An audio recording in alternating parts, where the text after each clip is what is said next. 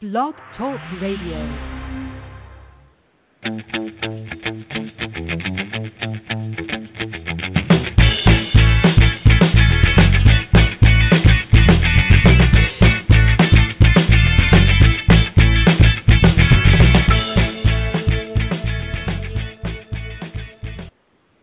Hello and welcome, Nationals fans, and it's our final West Coast Dogcast till September. Thank God. I'm your host, Blake Finney, and I'm single-handedly funding the iced coffee industry this week. Joining me this week is one of our contributors at District On Deck, Ross Schimberg. How are you doing, Ross? I'm doing just fine. How are you? Not too bad. Like I said, very, very tired, and thankfully I was on the West Coast for the last one of these, not dying at 1 o'clock in the morning. Yeah, it's always better being at the games. Yeah, it was certainly a lot of fun out there, and I would say a lot warmer, but it's actually warmed up finally on the East Coast. Yes, it has, thankfully. So Ross is here to look over the Padres series, and then we're going to look ahead to the Diamondback series coming up this weekend, or in 2 hours even. So first off, looking back at the Padres series, obviously we had the 8-5 win on Monday that the bullpen tried to throw away a bit. We had Hellickson's perfect game bid that came out with a 4-0 win in the end, and the narrow loss yesterday. So, did you have a particular player of the series, Ross? Particular player? Matt Adams. He was just really, he keeps hitting. I can't believe it. He keeps hitting. I think one of the surprise of the season for the Nationals this season. He had 5 RBIs in the first game, and he's been a blessing. I'll say that, a blessing to the Nationals. Yeah, I think coming into this season, Adam Lind set the bar quite high as well, and everyone thought, well, as long as we get someone who does more or less what Adam Lind did, then we're going to be okay. But yeah, he's completely exceeded those expectations. That's a great point. I forgot about Adam Lind. Honestly, I was mad that the Nationals could at least try to re-sign him. But yeah, Matt Adams has exceeded, I think, what Adam Lind did in his time as a National. Yeah. Anthony Rendon's new best friend went 3 for 8 with 2 home runs. But one of the questions around that is he going to supplant Ryan Zimmerman? He went 4 for 7 too in the series. So how do you see that playing out? I hope he does, honestly. I don't know how popular that answer is within the Nationals fan base because Zimmerman, he is the face of the franchise for, the last 13 years. Matt Adams is just playing better, and until Zimmerman can show that he can hit right-handed pitching, I think Adams should be in the lineup. Yeah, I think right now it's definitely going the way of just a straight traditional platoon, where I was looking at the stats the other day, and Ryan Zimmerman's actually hitting left-handers pretty well. He's over 300 despite his average that's hovering around the Mendoza line. Yeah, I even wrote an article about that a week or 2 ago. I can't remember, but yeah, I'm definitely in favor of a platoon split. And if Adams can show that he can hit lefties at even a decent rate, and Zimmerman just keeps declining, it all bodes well for Adams. But yeah, I like the platoon split idea. Yeah, definitely. For my player of the series, again, there were quite a few good candidates. But I actually went with Jeremy Hellickson. I've been a huge fan of what he can bring. I think I was one of the only people that was excited when we signed him to actually be the 5th start, because we saw him in his first year in Philadelphia, and he was actually reasonably good, albeit he was trying to be their ace, and he's not that good. But to fill in as a number 5, I think the Nationals are doing pretty well, and I wrote about it this week. So what have you thought to Hellickson so far? Well, I think Hellickson's been, again, one of those blessings of the season, I suppose. I remember it was, Sunday Night Baseball. It was either his first or second start, and a family member texted me saying, "Who is Hellickson?" And I said, "A new pickup. He's terrible." And so that I was dead wrong about that. He's just been phenomenal. I don't know whether he'll forgive you for ruining the perfect game by watching the hit in the 7th. Yeah, that was my fault. I saw on Twitter that he was 6 innings, perfect game, so I turned it on, and right there. Gave up a hit to Jankowski. Yeah, I don't think I did you any favours by retweeting that on the District on Deck account, and I think you had a few people coming at you. No, I deserved it. That's okay. I think it's been a theme of this year that the starting rotation has been performing really well. Is that a theme that you've noticed as well? Yeah, absolutely. I actually looked it up, and the Nats starters, they're averaging about 6 innings per start, which is the third best in the league. I mean, with the bullpen the way that it is, you need the starters to go deep in games, and they're doing just that. Yeah, it's not always about going deep. It's about doing it effectively, and that's exactly what they've done. I think they're top 5 in the National League in starters ERA as well. Mm-hmm. Yeah, I wouldn't be surprised if that's the case. I mean, what Scherzer doing, what he's doing, Strasburg, Gio, Roark, they're all pretty steady. You can't really ask for much more.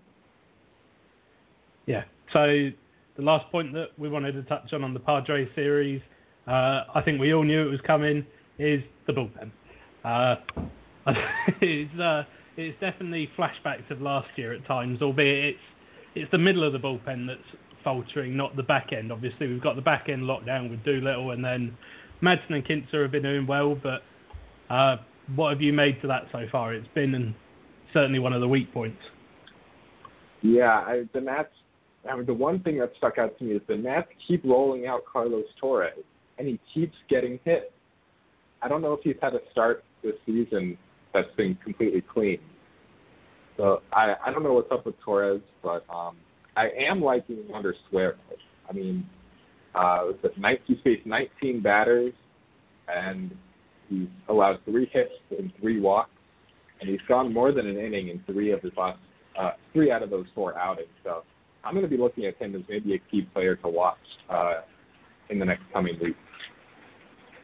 Yeah, I think with the faltering Trevor Gott, Carlos Torres, he's definitely someone that could step up as kind of the guy to come in tied games, or if one of the big 3 needs a night off, then he could step in the 7th. Yeah, definitely. So on that point, are there any particular targets that you have in mind going forward? Obviously, we're about just under 3 months from the trade deadline, but is there anyone you've got your eye on that you would like the Nationals to trade for?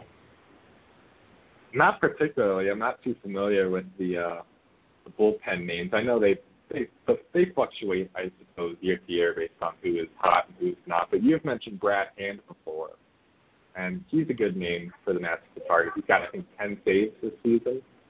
So if they can get him for a decent price, I wouldn't hate it. I don't know what the asking price would be, but he's somebody the Nats can look at. Yeah, I think he's got 3 years of control, so he's the kind of player that Mike Rizzo would target with all that control and actually be willing to give up some prospects for, compared to just a rental. Because when we got Mark Melancon, albeit we were getting a lights out closer at the time, I think we explored a lot of other options before going down that route. For me personally, I'm looking at someone like Kelvin Herrera potentially to shore up the back end. But Drew, our former site expert, has been talking about Craig Stammen, and we got a glimpse of him this series. Is that something you'd be for? Yeah, a reunion would be nice. We can keep pitching well. Yeah, the thing that strikes me as what they need is they need someone who's going to go multiple innings when they're behind, rather than the high-end guys, because obviously the high-end guys are going to come at a massive cost. But if you can get a Craig Stammen for a very minor prospect, then you're immediately helping that bullpen out, because the only reliever who's got extensive experience going multiple innings is Carlos Torres, and we've already expressed our feelings on him. And Matt Grace, but he is currently unavailable. Yeah, it's true. The other names I've got noted down as Zach Britton and Brad Brack from the Orioles, but I don't think Peter Angelos would be particularly happy with that. Yeah. So now we're going to look ahead to the Diamondback series. So far, they're 24-12. They've got the best record in the National League.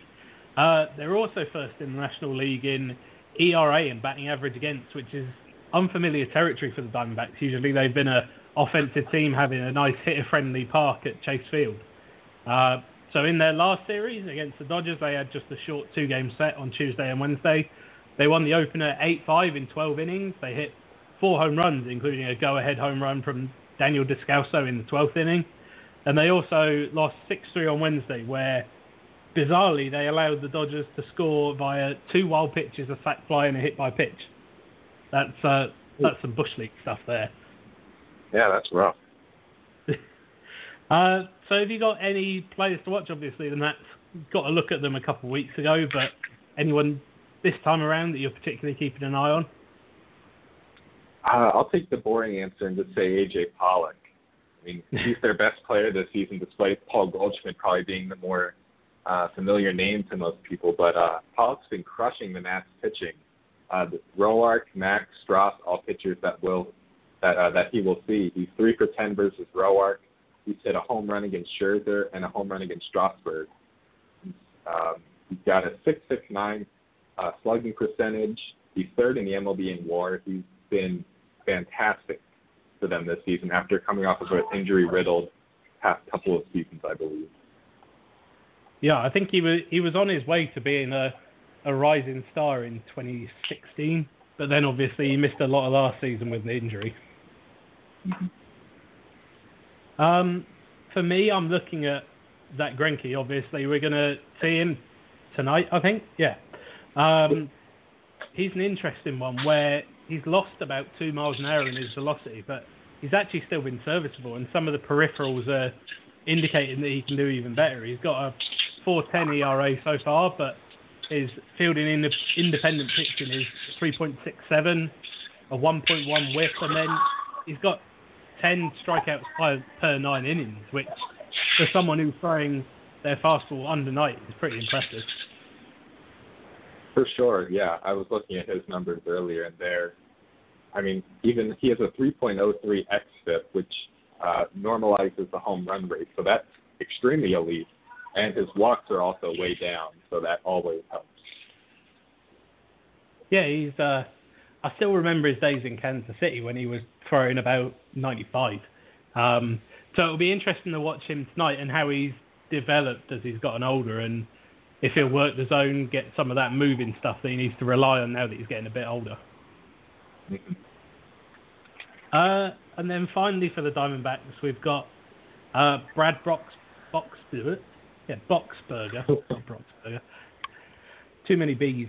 And then Archie Bradley, who are forming a deadly duo at the back end of the bullpen. They've got 13 saves and 13 holds between them. And I'm surprised that Archie Bradley didn't take the closer role this spring. Is that something that you're surprised about, having seen him? Yeah, a little bit. I mean, he was great for them toward the end of last season and then into the postseason. I believe he was pitching multiple innings in the postseason, if I'm not mistaken. But he's transitioned to the reliever role, and he's been fantastic. Yeah, I think he was doing the Andrew Miller or now Josh Hader role and going 2 innings where needed, just becoming that pitcher. And it's something that's definitely growing into the game this year more than ever, having probably your best relief pitcher not closing out games and going multiple innings at the end. Mm-hmm. Yeah, that started with Andrew Miller in the postseason a couple seasons ago. We saw Francona, I think, use him in like the 5th inning of one of the World Series games when he needed to stop. Yeah, I don't think the Nationals necessarily have someone like that. I don't know if they want to start moving Doolittle around. Obviously, there was the article on MLB.com saying he's probably the best reliever in baseball right now based on all the peripheral stats, but I guess you wouldn't be a fan based on your murmurs just then? No, I don't think the Nats can really afford to move him down into like the 5th or 6th inning. I think that would be more of a Kinsler or Madsen type of role if they want to go there. But, yeah, not right now, I don't think. Yeah, I tend to agree. And also, you haven't got an absolute lockdown guy to go to the 9th. Kinsler and Madsen have been doing okay, but they've each had bad stretches this season. So it would be a matter of would you be comfortable having them in the ninth and letting Doolittle go 2 innings. Yeah, and that's the difference between this Nationals team and I think the Indians team in 2006. Their bullpen was loaded. They had Andrew Miller, Shaw they had. I know I'm missing a few names, but they had a really good bullpen that year, which let Terry Francona mix and match where he wanted to insert his players. So on the national side, is there anyone that you're particularly keen to see? Is it going to be your best friend Matt Adams again? Definitely Matt Adams, and I'm looking to see if also Michael Taylor and Ryan Zimmerman, if they can snap their cold streaks. You can throw Bryce Harper in there as well. He has not been good. He's, I guess, worthy of criticism.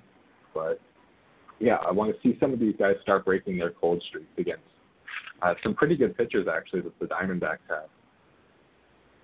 Yeah, Taylor's definitely someone I've got circled. He's in a 1-for-21 stretch at the moment and definitely falling probably even below the Taylor that we saw kind of 2016, 2015. And I wonder we've got 3 righties and the dreaded TBD on Saturday. I wonder if we might see Andrew Stevenson take over in centre. Obviously, he's starting in left tonight, but maybe you bring Defoe back in, shift Kendrick to left and put Stevenson in centre. For sure, it's worth trying. On the subject of Stevenson, have you been a fan of his so far? Obviously, we've seen the retooled swing that he worked on with Kevin Long over the off-season. I mean, I'm pretty neutral on Stevenson. I've never been the biggest fan. I've never like, dang it, Stevenson's in the lineup today. I mean, I just think he needs a little more time developing. If that is getting him in the lineup against righties, I'm all for it. The Nationals can always use the help. Yeah, I think especially with the way that the outfield's banged up, Eaton's gone to Wisconsin for a second opinion on his ankle, so we might be without Adam Eaton for quite a bit longer. So it's definitely worth getting a look at Stevenson, even if it's just to kind of evaluate where the outfield pieces are when someone like Brian Goodwin comes back, who could be a week or 2 away. So Rendon came back. Was it at the start of the Padres series or the series before? I can't remember. But that leaves a little logjam there. We touched on it before about Defoe, Kendrick, I think Matt Adams has earned his way into pretty, like, about 80% of the starting time now. So who do you think is going to get squeezed out more from Rendon coming back? Is it going to be Defoe or Kendrick? I think it might be Howie Kendrick. I mean, he's been really steady with his time with the Nationals, but I mean, got to go with the hot bat, I got to think, and that's Wilmer Defoe. He had like a 9-game hitting streak that got snapped during the Padres series, and he plays really good defense. And I think you have to get his bat into the lineup. Yeah, he's sitting out for the second time in 3 games tonight, but I think the other thing is Defoe is not as good of a pinch hitter as Howie Kendrick, and you wonder if that might factor into it somewhere. Yeah, I did hear that. I think you may have mentioned that on the last podcast. But yeah, it's definitely worth seeing. So tonight's lineup, we've got Harper leading off, Turner batting second at shortstop, Rendon, Matt Adams, Howie Kendrick, Matt Wheater's still in there. That's another situation where, is that another one where you could see a potential platoon with Wheaters and Severino? I don't think so. I think Matt Wheater should be getting the majority of the playing time unless he really just takes a nosedive, just because of how good he is with the pitching staff. I mean, he's always good for 20 home runs in a season, maybe 15 to 20. I think he should keep his bat in the lineup as much as possible. Yeah, it's an interesting one. I've been really impressed with Severino, and I wonder if this may be the time to get him in the lineup more. Obviously, I don't think the Nationals are going to try and keep Wheaters beyond this season. So now is probably the time to play Severino and reevaluate where he is at the major league level. Obviously, they tried to do that in spring training. It didn't work. But he came up and played his socks off. Yeah, for sure. I mean, the Nationals, they have a lot of different lineup combinations. It's a good problem to have, I would say, but it's still a problem nonetheless. Yeah, you got to get some of the hot bats, and thankfully the Nationals are one of the hotter teams in, one of the hotter hitting teams, maybe not necessarily bullpen pitching, in baseball right now. I think they lead MLB in runs scored in May. So, yeah, you got to find a way to get all those bats in. So now we're going to look at each of the matchups coming up individually. So first up, in just over 2 hours, we've got Zach Greinke taking on Tanner Roark. Tanner Roark 2-3 with a 3.65 ERA, and Zach Greinke 3-2 with a 4.10 ERA. So what are you watching out for in this one? My X factor for this game is Tanner Roark. I think he needs to have a really good game, and I think he can. He's elevated his strikeout rate, although his home run rate is a little bit higher. More strikeouts for Tanner Roark is always a good thing. He's been a better pitcher with more strikeouts. Just looking at his pitches, he throws his fastball and the curveball combo. That's what he really needs to do tonight. And just looking at the Diamondbacks hitters against Roark's type of fastball, E.J. Pollock is the only guy that I'd be really concerned about. You still have Paul Goldschmidt in there, but I think this is an advantageous spot for Roark. Yeah, I think he's going to swing this one. Depends what Tanner Roark you get, and I think AJ Pollock's a threat for everyone, not necessarily just Tanner Roark this season. But Tanner Roark has an ERA above 5 in both the third and fourth innings, so it seems like he works through the first couple, but then when he gets in the middle, he may struggle a bit. Mm-hmm. It's definitely a boom or bust matchup. Just looking at the Diamondbacks as a team, they rank 4th in terms of the teams that strike out the most. They strike out at a 25.2% clip as a team, but they also have the 6th highest ISO rating, which is isolated power. So they're either going to strike out or they're going to hit for extra bases. And I think one of the interesting points is Zach Greinke pitching really well at home. He's got a 5 I'm looking at the wrong one. He's 2-0 with a 1.85 ERA at home, and given he's got a 4.10 ERA, that's quite a wide difference, especially at Chase Field, which is usually a hitter's haven, probably because of the temperature. Mm-hmm. And this season, Chase Field's introduced the humidor, which is supposed to benefit pitchers very well. And Greinke, even last year, was pitching much better at home than on the road. So, the humidor is only going to benefit Greinke. Yeah. So, in terms of a prediction, this one, I think I've got the Diamondbacks taking this one. I think having that Greinke home stat, and he's also 5-1 with a 1.49 ERA and 7 career starts against the Nats, which is quite scary. So, I think I've got the Diamondbacks winning this one. How about you, Ross?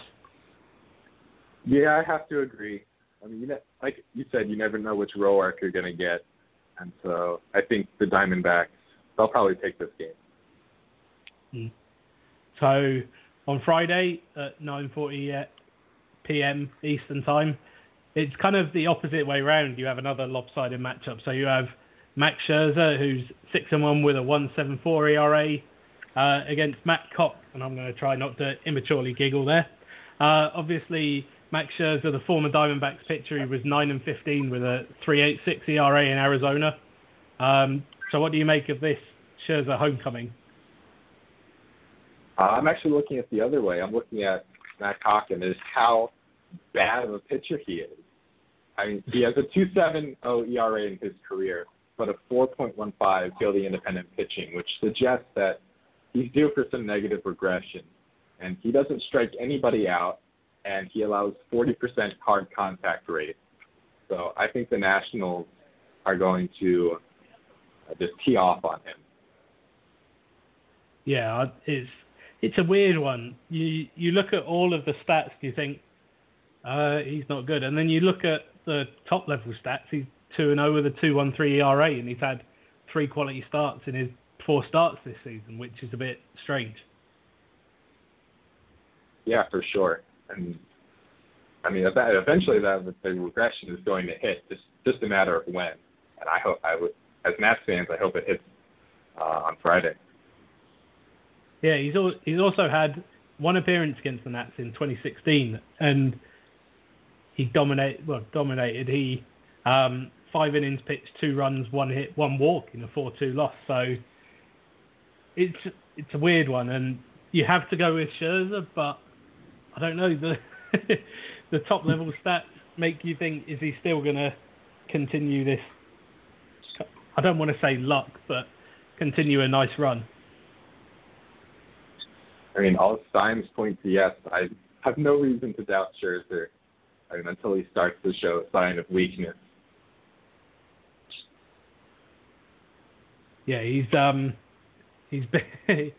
been pretty incredible, and we've got an article coming out tomorrow ahead of this start from Brian about, is this the best Scherzer's ever been? And he looks at that, and it's definitely up there with how he's pitching at the moment.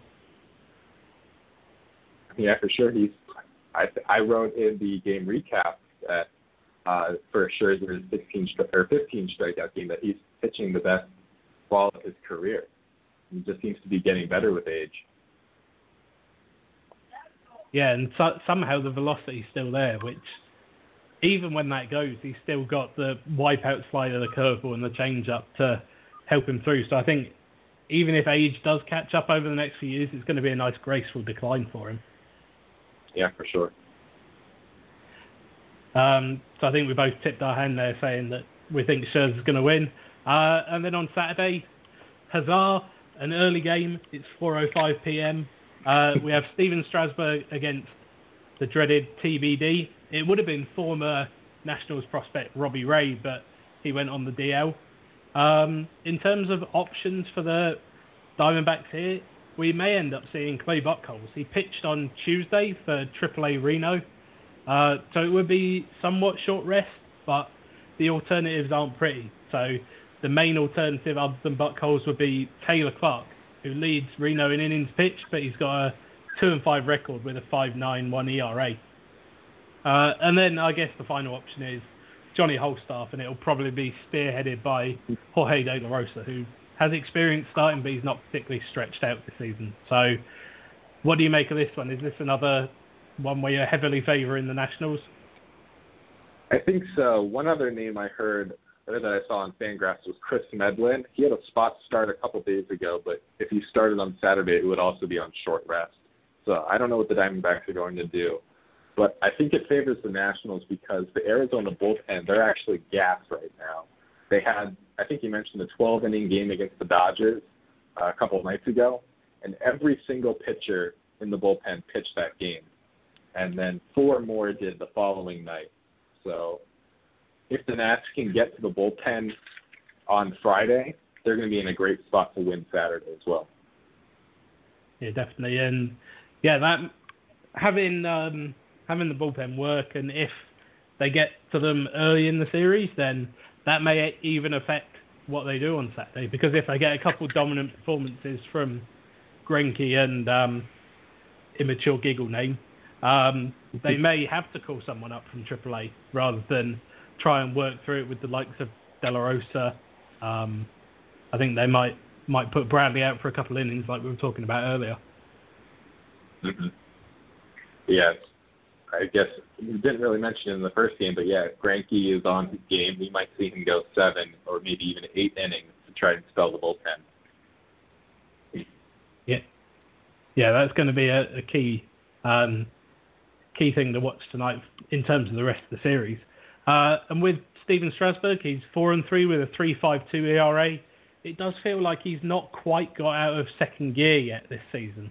But potentially this could be a way to kickstart. He's been slightly better on the road this year with a 2.66 ERA away from home. So is that one of the things that you're looking out for? I know me and Brian talked about it on the last Dogcast thinking, oh, it's the Padres. This is his time to really make a push for it. And we saw the same Strasburg again. Yeah, I mean, Strasburg, I guess in terms of Major League pitching, he's been good, but in terms of Strasburg standards, he's been a little on the downside. But, all of his peripherals look good except for his home run to fly ball rate, which is 13th in the MLB at 19%. So that needs to come down. think the stat, like from one of the Washington Post writers, he's allowed like 8 or 9 homers this season when he allowed 14 or 13 all of last season. Something like that. I don't know the exact numbers, but he's allowing home runs at an alarming rate. So that needs to come down. But other than that, he's pitching very, very well. Yeah, like I said, it feels like he needs to get out of second gear. And obviously, we've been used to seeing Strasburg, who, say he pitches 7 innings on a night, he'll have 5 absolutely dominant innings. He'll sit him down 1, 2, 3, and then it's those 2 innings where everything seems to snowball, and the home runs don't help that. No, they don't. So, how do you see this one going? I have just a hunch you might be going with Strasburg and the Nationals. Yeah, I think you have to. Since we don't know who's going for the Diamondbacks, and if it is a starter, he's not going to be a good starter. So I'm going to lean with Strasburg and the Nats. I think it falls quite well for the Nationals in this series, where you have Scherzer and Strasburg facing off against Koch and some AAA guy or Johnny Holstaff. So that's a nice way to really make yourself put yourself in a favourable position to pick up at least a split against a tough opponent. Definitely. So finally, on Sunday, we're back on Sunday Night Baseball for the 3rd time this season. I think we must have appeared on it 3 times the whole of last season. We have Zach Godley facing off against Jeremy Hellickson. So Jeremy Hellickson finally got his first decision as a National. 1-0 with a 2.28 ERA. And Zach Godley 3-2 with a 3.83 ERA. Obviously, this is Jeremy Hellickson's 2nd Sunday night start. He loves the spotlight. So what do you make to Jeremy Hellickson so far? We touched on it in the Padres series review, obviously with the perfect game bid, but kind of on a deeper level, is he someone who's going to carry this the whole season, do you think? He might. I was actually looking into his stats, and what alarmed me, or not alarmed, but I saw that his ground ball rate is actually a lot better than it was last season. Last season it was at 34.9%, which compared to this season's stats would be nearly dead last among qualified starters. But now it's up to 46.1%, which is about league average, maybe a little bit higher. The thing that's going to handicap him, what's been said, is he can't pitch the 3rd time around in the order. First time and 2nd time around, he's elite, but the 3rd time around, he really is just getting shelled. And so that's going to cap his upside, but he's still a really solid 5th starter to have. I do wonder whether at some point David Martinez is going to give him the chance to at least start going through the order a 3rd time. We obviously saw against the Pirates a couple of starts ago where he was still cruising. I think he'd allowed 3 hits in that game at that point. But as soon as Adam Frazier got on to lead off the 3rd time around the order, he hooked him out. Do you think he could give him a chance to work through any issues with the 3rd time through the order? I was joking with one of my friends earlier today that the only way Hellickson's going to go more than 3 times around the order if he's carrying a perfect game into the 7th or 8th. I think it's something he'll have to get past when he's presented the opportunity, but as of now, I don't think it's that viable of an option. Yeah, it'll be interesting to watch, because I don't think it's something that you can keep going the whole season long. If you're going to keep doing that, maybe at some point you see a 6-man rotation in order to keep everyone fresh. Yeah, that's an option. Do we know when Joe Ross is coming back? Is he an option for the summer, or is he confirmed not coming back? I think they're hopeful they can get him back in August, so that would be ideal. I don't know whether he would actually be able to build up his arm strength in time to come back to the rotation, but it would be a nice arm to have out the bullpen at the very least as a long man. Yeah, somebody on Nationals Twitter was talking about how Joe Ross would be a great long man for the bullpen, what AJ Cole tried to do and miserably failed at. Yeah, I think I had high hopes for AJ Cole as a long man, and we saw how that panned out. Not well. Yeah, he had the same thing as Hellickson, where first and second time through the order he'd previously been quite good, but it was the third time that that got him rocked. Obviously, this season he was getting rocked every single time he faced someone. Yeah. But I do think that he does deserve a chance, and potentially if it gets to that point and the Nationals have a large lead, because obviously against the Pirates I think they were 1 run up, and against the Padres they were 2 up. That's a so good point. They didn't want to take a chance on it as soon as a couple of base runners reached. But if they have a 8-0 lead, maybe they do let them go through the 6th, 7th inning and try and give that bullpen a bit of a rest. Yeah, for sure. That's a good point. I didn't realize that. Both of those games were great pitchers duels. The Pirates game with Trevor Williams and last night with Luke Casey.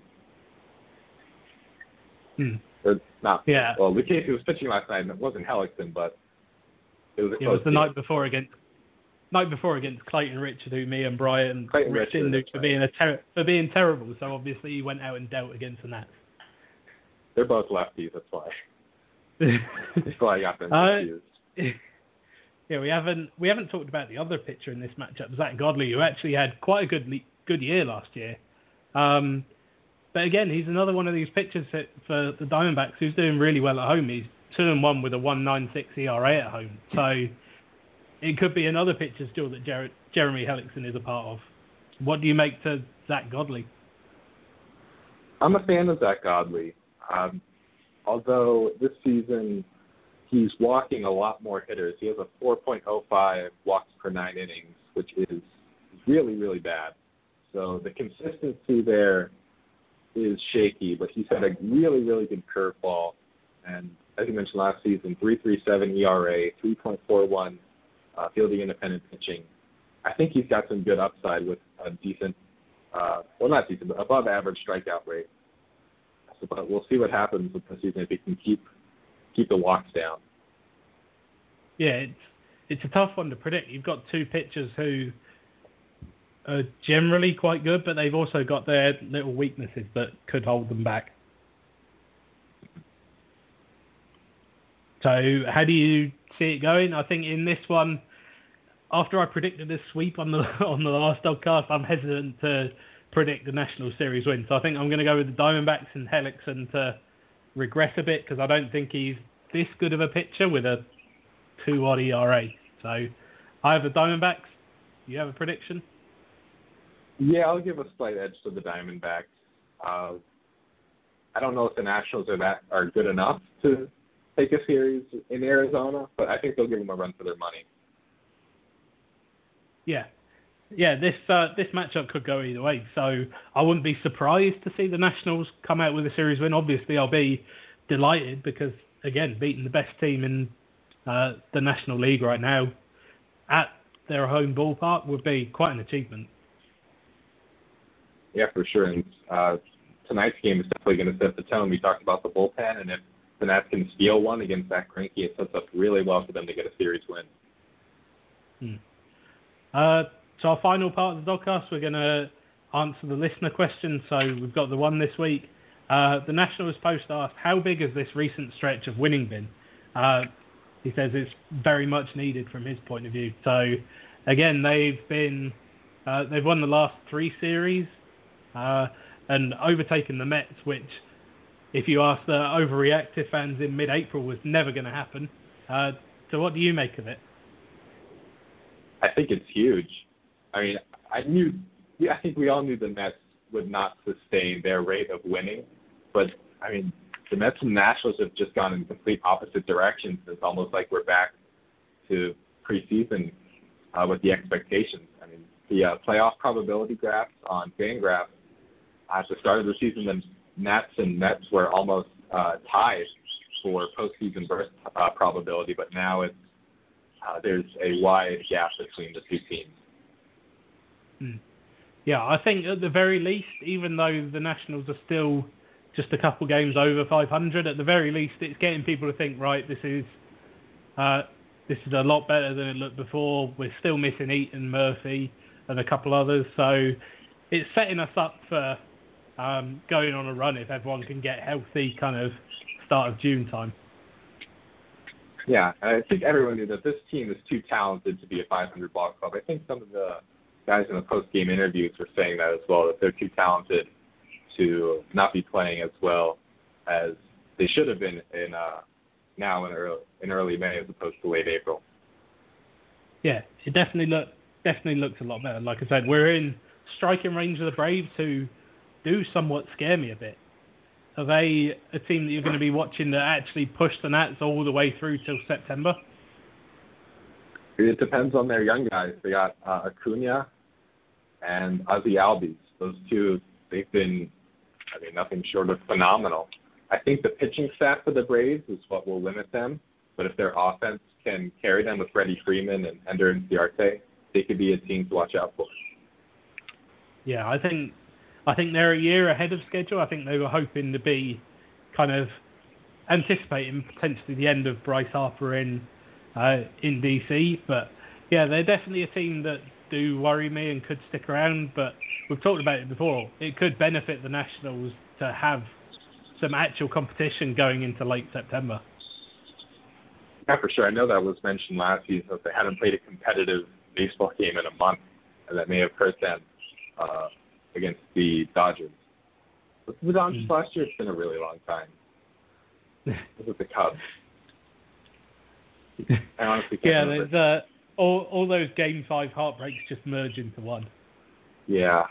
The blue jerseys, famous ballparks, it's all a blur. Yeah. So that more or less wraps us up for this week. I want to say thanks to Ross for joining me. I'm pretty sure quite a few of our listeners will know where to find you, but just tell everyone else who doesn't. You can find my work, as always, on District on Deck, and you can follow me on Twitter at Ross Schinberg. Yeah. He'll usually tweet out some stats, or you'll know when Josh Tomlin is pitching from Ross's tweets. Of course, always. So some of our content on the site this week. Obviously, I talked about some of Brian's work. We've got his piece on Scherzer and is this the best he's pitched coming out tomorrow. He also questioned whether Gio should be left in his starts any longer. Obviously, he's been the Nationals' workhorse for 6 years now. And he looked at whether Davey Martinez is making the right choice there. I looked at the trajectory of recently promoted Juan Soto. I definitely knew that was coming in time, that piece to come out today. He's now promoted to AA Harrisburg. So before I let you go, Ross, what do you make of Juan Soto? Do you think he's going to be someone that could potentially fill the void of Bryce Harper next year? Next year? I don't know. Is that too soon? I'm not up to speed on a lot of the minor leaguers. He was just promoted from high A ball, correct? Yeah, high A to AA. I'd like to see how he does in Double A first, but he's touted among all the minor league prospect websites and among the national fan base. So I'd love to see what he can do in the higher levels of the minor league. Yeah, I don't want to give away my story too much, but I think he's definitely on the fast track to the bigs per se. So I don't think we'll see him this year, even though some people are clamouring for it. I want to see how he does in AA. He's got about half a season to prove himself there. Maybe even get up to Syracuse before the end of the year. But I think he's on a similar path to Ronald Acuna. So kind of get to AAA, establish himself there, and be someone that the Nats can call on at the start of next season. That would be great if he can play like Ronald Acuna. Yeah. So once again, remember to follow us on Twitter at District on Deck. Give us a like on Facebook, District on Deck. You can follow us on Blog Talk Radio and get a nice email reminder when we're about to go live. You can also subscribe on iTunes and get our episodes automatically downloaded for you to your Apple device. And we'll be back on Monday before the Yankee series. We've nearly made it to the end of the late nights. Only 2 more to go. We'll hope to see you next time.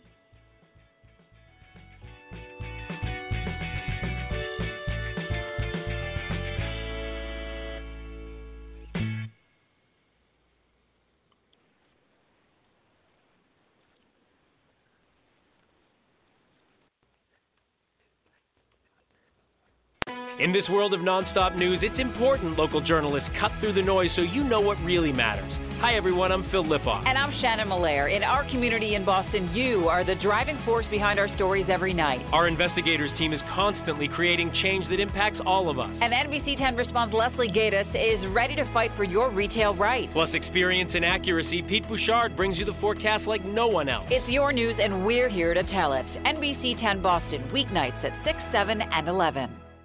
In this world of nonstop news, it's important local journalists cut through the noise so you know what really matters. Hi, everyone. I'm Phil Lipoff. And I'm Shannon Malaire. In our community in Boston, you are the driving force behind our stories every night. Our investigators team is constantly creating change that impacts all of us. And NBC 10 Response Leslie Gaitis is ready to fight for your retail rights. Plus experience and accuracy, Pete Bouchard brings you the forecast like no one else. It's your news, and we're here to tell it. NBC 10 Boston, weeknights at 6, 7, and 11.